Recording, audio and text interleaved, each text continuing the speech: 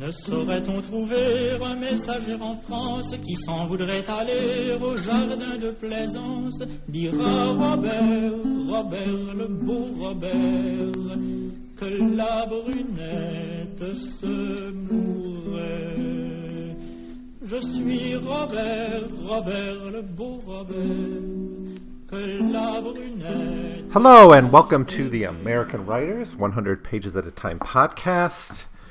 In this episode, I'll be looking at the final 100 pages or so of the pioneers of France in the New World. This is the first part of the first volume of Francis Parkman's massive history of France in the New World called France and England in North America. And we're coming to the end of the very, very first volume. For most of these volumes, there's 7 of them. We'll spend about 3 episodes on, but I think there's 2 that will take a little bit more work. But the first 4 are all fairly short, quick reads. They're all about 300 pages or so, and we can get through them in 3 episodes. Not a whole lot to say about this because he kind of lays out his theme so consistently, and then in these books, and his thesis is fairly clear. But interesting stories as always. I think that's one of the really nice things about Francis Parkman is he does such a good job at narrative history. And these works really stand up more as literature than as history, I think. So where we left off was, in the last episode, we started into the part of the book where he looks at the life of Samuel de Champlain, and his great achievement. He's really the founder of New France, particularly in Canada. Of course, the French had other aspects of their empire. Parkman's not that interested in them. He had a little section on Florida. He doesn't talk at all about Saint-Domingue, except maybe just a little bit here and there. But he hasn't yet, obviously. I don't think the French started there until much later. But Samuel de Champlain, of course, is responsible for the founding of Quebec, and some of the associates, some of the people around him were responsible for the founding of the early settlement at Acadia, and that is where we sort of left off. And it's in chapter 5 of the second half of volume 1. This one volume has 2 parts. The first part about Florida, the second part about Champlain. We saw the introduction of the Jesuits into the story and the support the Jesuits were getting from the court, and then the arrival of Biard to New France. And of course the Jesuits are going to have a very, very long mission, a mission that's going to go on until the 1740s, until about 1650. The Jesuits are going to have a very concentrated mission among the Huron, among some of the Algonquins as well in Canada, with this effort to try to convert them. But the Jesuits really got their start. The French Jesuits got their start in America in Acadia, right? And chapter 6, where I'm going to pick up here, tells that story. And Parkman's really aware of the global status, the global role, the global contribution of the Jesuits to history, writing, "Few were those regions to the known world to which the potent brotherhood had not stretched the vast network of its influence. Jesuits had disputed in theology with the bonzes of Japan, and taught astronomy to the mandarins of China, and wrought prodigies of sudden conversion among those followers of Brahman, preached the papal supremacy to Abyssinian schismatics, carried the cross among the savages of Caffre, wrought repeated miracles in Brazil, and gathered the tribes of Paraguay beneath their paternal sway. And now, with the aid of the Virgin and her votary at court, they would build another empire among the tribes of New France. The omens were sinister at the outset, and the outset was propitious. The society was destined to reap few laurels from the brief apostleship of Biard and Massey." Yeah, so there's the 2. Biard was one of the guy's names, and the other was Massey. In fact, the whole French colony in Acadia was short-lived. It had to be rebooted some point later, where it would last for about a century until the English finally exiled them from the region, that part of and then eventually it goes back to New France too. After that, it must, because it's part of Canada. Yeah, I'll get that history all straight in my head as we read through it in this account. So we see in Parkman's narrative of the New World this kind of a repeated theme that comes up a lot, that you have the cross, kind of the Pope, the Jesuit order, the monastic orders, kind of as one weapon of New France, and the other being kind of the monarchy, the aristocracy, the soldier, represented by the soldier, right? And his bigger argument is that this is a different kind of institutional foundation of empire than what the British would pursue in their colonies, right?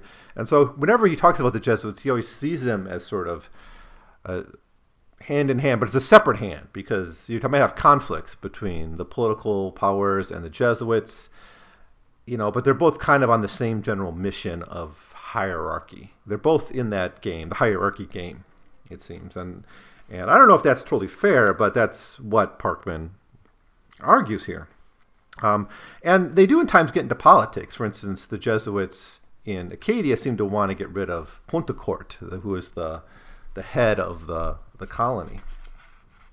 Now, what happens to Acadia? Well, it's for Parkman, it's fascinating because it's kind of almost a prelude to the epic conflict that's going to take place over the next century and a half, and that's between England and between the English colonies and New France. And essentially the Virginians burned down Acadia in 1613. And he even writes about this. In the obscure stroke of lawless violence began the strife of France and England, Protestantism and Rome, for which a century and a half shook the struggling communities of North America and closed at last in the memorable triumphs on the plain of Abraham, referring directly to the siege of Quebec in 1760. All right, and then for pretty much the rest of the book, the next 90 pages or so, Parkman is going to focus on the character of Samuel de Champlain. And his basic depiction of him is that someone who was adequate, effective at establishing institutions and colonies, but someone who was more at home in the frontier or fighting with the Indians and kind of adventuring. So he's presented here very much as an adventurer who was bored or found tedious the work of colony building, but nevertheless was successful in doing that, eventually founding Quebec. But Parkman is a little bit more interested in some of his exploits.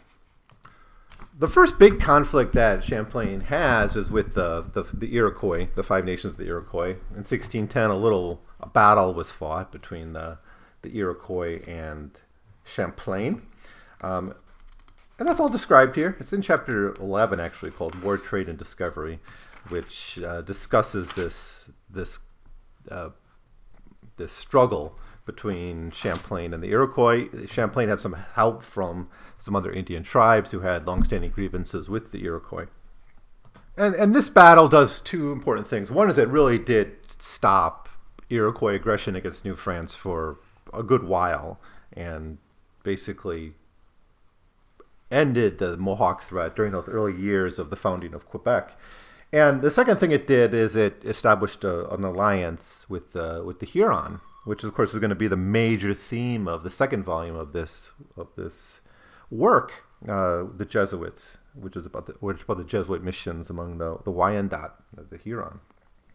But Parkman can never avoid seeing Champlain as someone who's always been kind of a little bit, whenever he was cooped up, he got a little bit anxious about it.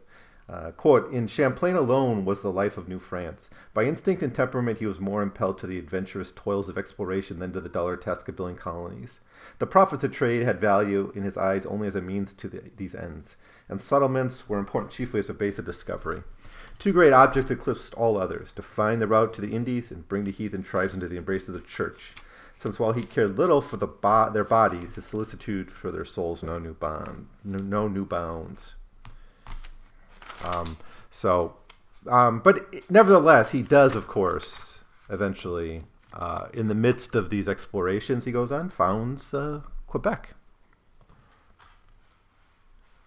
He fights another war against the Iroquois in 16 1615 and 1616. It's in a chapter called The Great War Party. So the first war, the one in 1610, was fought just against the Mohawks, and it really stopped them. But he fought another broader war against the Iroquois in 1615, again drawing on a lot of his Indian allies. Discovers Lake Huron. He does all this kind of adventuring. So he's really a dynamic figure, just in kind of the heroic age of exploration, and that's really how Parkman describes him here. Now, as for the other side of the story, once you read the stuff about the exploration, you're left with this other side of the story, and that is his kind of position as someone who's responsible for the care and the development of a colony, of a settlement, right? And he's doing this at a time in which things are changing pretty dramatically in France, shifting towards absolutism. And the character of Richelieu begins to play a major role. And of course, absolutism, the reigns of Louis XIII and Louis XIV, the power of Richelieu, this centralization of power into the hands of the king, is going to be so key in much of this story.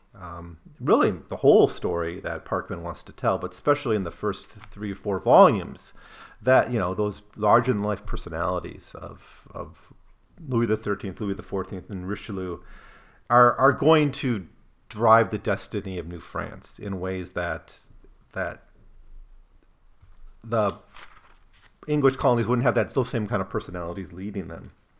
And for Parkman, it's actually kind of a negative force for them. It prevents them from developing naturally and taking full advantages of the achievements and personalities of people like Champlain. Quote, while infant Canada was thus struggling into a half-stifled being, the foundation of a commonwealth destined to marvelous vigor and development had been laid at the Rock of Plymouth. In their character, as in their destiny, the rivals were widely different. Yet at their onset, New England was unfaithful to the principle of freedom. New England Protestantism appealed to liberty, then closed the door against her, for all Protestantism is an appeal from priestly authority to the right of private judgment, and the New England Puritan, after claiming this right for himself, denied it to those who differed from him. So there's some interesting nuance here. I mean, at least he realizes the argument that the Puritans were for religious freedom is kind of a joke, is kind of ridiculous. But moving on, with New France, it was otherwise. She was consistent to the root, to the last. Root, stem, and branch, she was the nursling of authority. Deadly absolutism blighted her early and her later growth. Friar and Jesuit, a Vendator and a Richelieu shaped her destiny. All that conflicted against advancing liberty, the centralized powers of the crown and the Tierra, the ultramonte in religion and despotic in policy, found their fullest expression and most fateful exercise. Her records shine with glorious deeds and self-devotion of heroes and martyrs, and the result of all is disorder, imbecility, and ruin.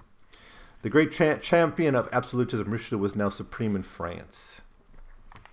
And that, of course, will shape the founding of these colonies and their purpose, whether it's through economic monopoly, the power of the Jesuits, the power of the clergy in New France, or even the people that decide to go, right? There's one passing mention somewhere in these early volumes about, the focus on trade stifled settlement because fur traders didn't want too many settlers, because that would have, they didn't need them and didn't really want them.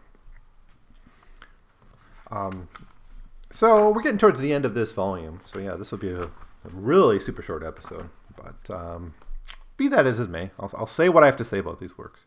In 1628, 1629, there's the English destroy yet another colony. Now, this one is handed back over to France in 1632, but there was a war. Basically, there's a war between England and France, and of course, as in all these conflicts, it springs over into the colonies and affects them greatly.